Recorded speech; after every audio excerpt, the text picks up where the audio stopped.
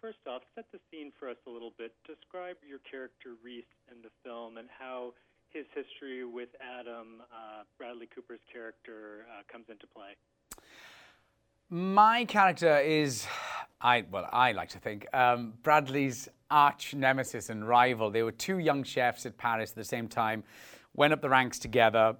My character did very well in London, got his 3 Michelin stars, opened his restaurant.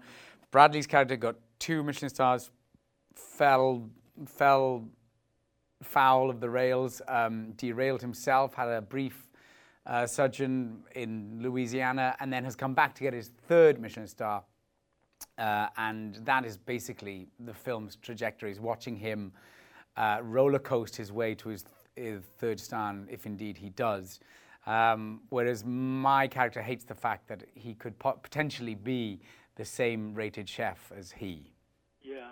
Now, you have a tough scene with Bradley towards the end of the film. Describe what that was like to shoot.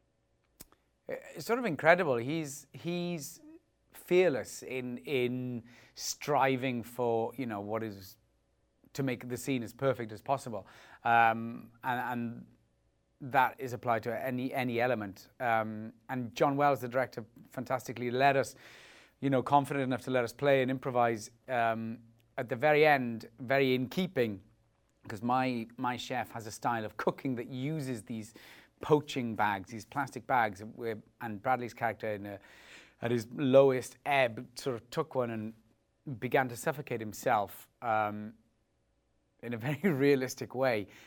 So I abandoned any acting and tried to get it off his head. But it was very succinct as to what's going on and sort of perfectly played by him, and I think became a great moment. Yeah. Now, did you have to study up to play this role? What sort of prep did you do? Not as much as Bradley and his army of chefs. They're the old vanguard who believe that food should be in a frying pan with oil and butter and flames and passion. And my character believes more in the new wave that, food can be infused in a bag and poached in a far more clinical, scientific way, possibly.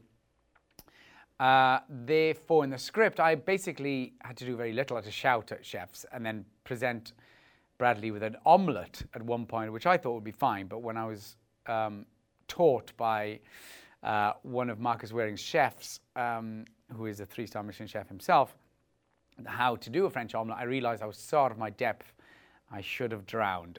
So she very kindly did the majority of all the omelette shots and very kindly passed it to me on the word action. Yeah.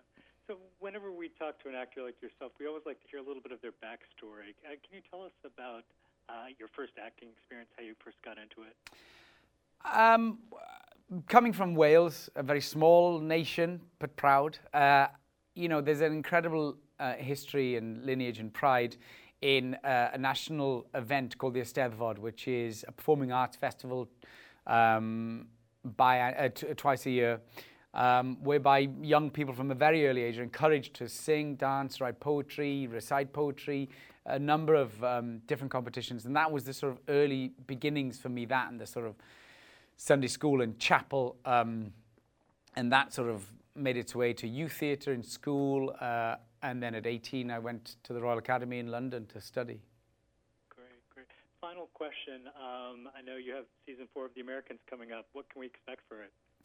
I mean, just an ever-sinking roller coaster for the Jennings. As the trajectory in the 4th season, things can only get worse for them, as this net of many aspects snares them even tighter.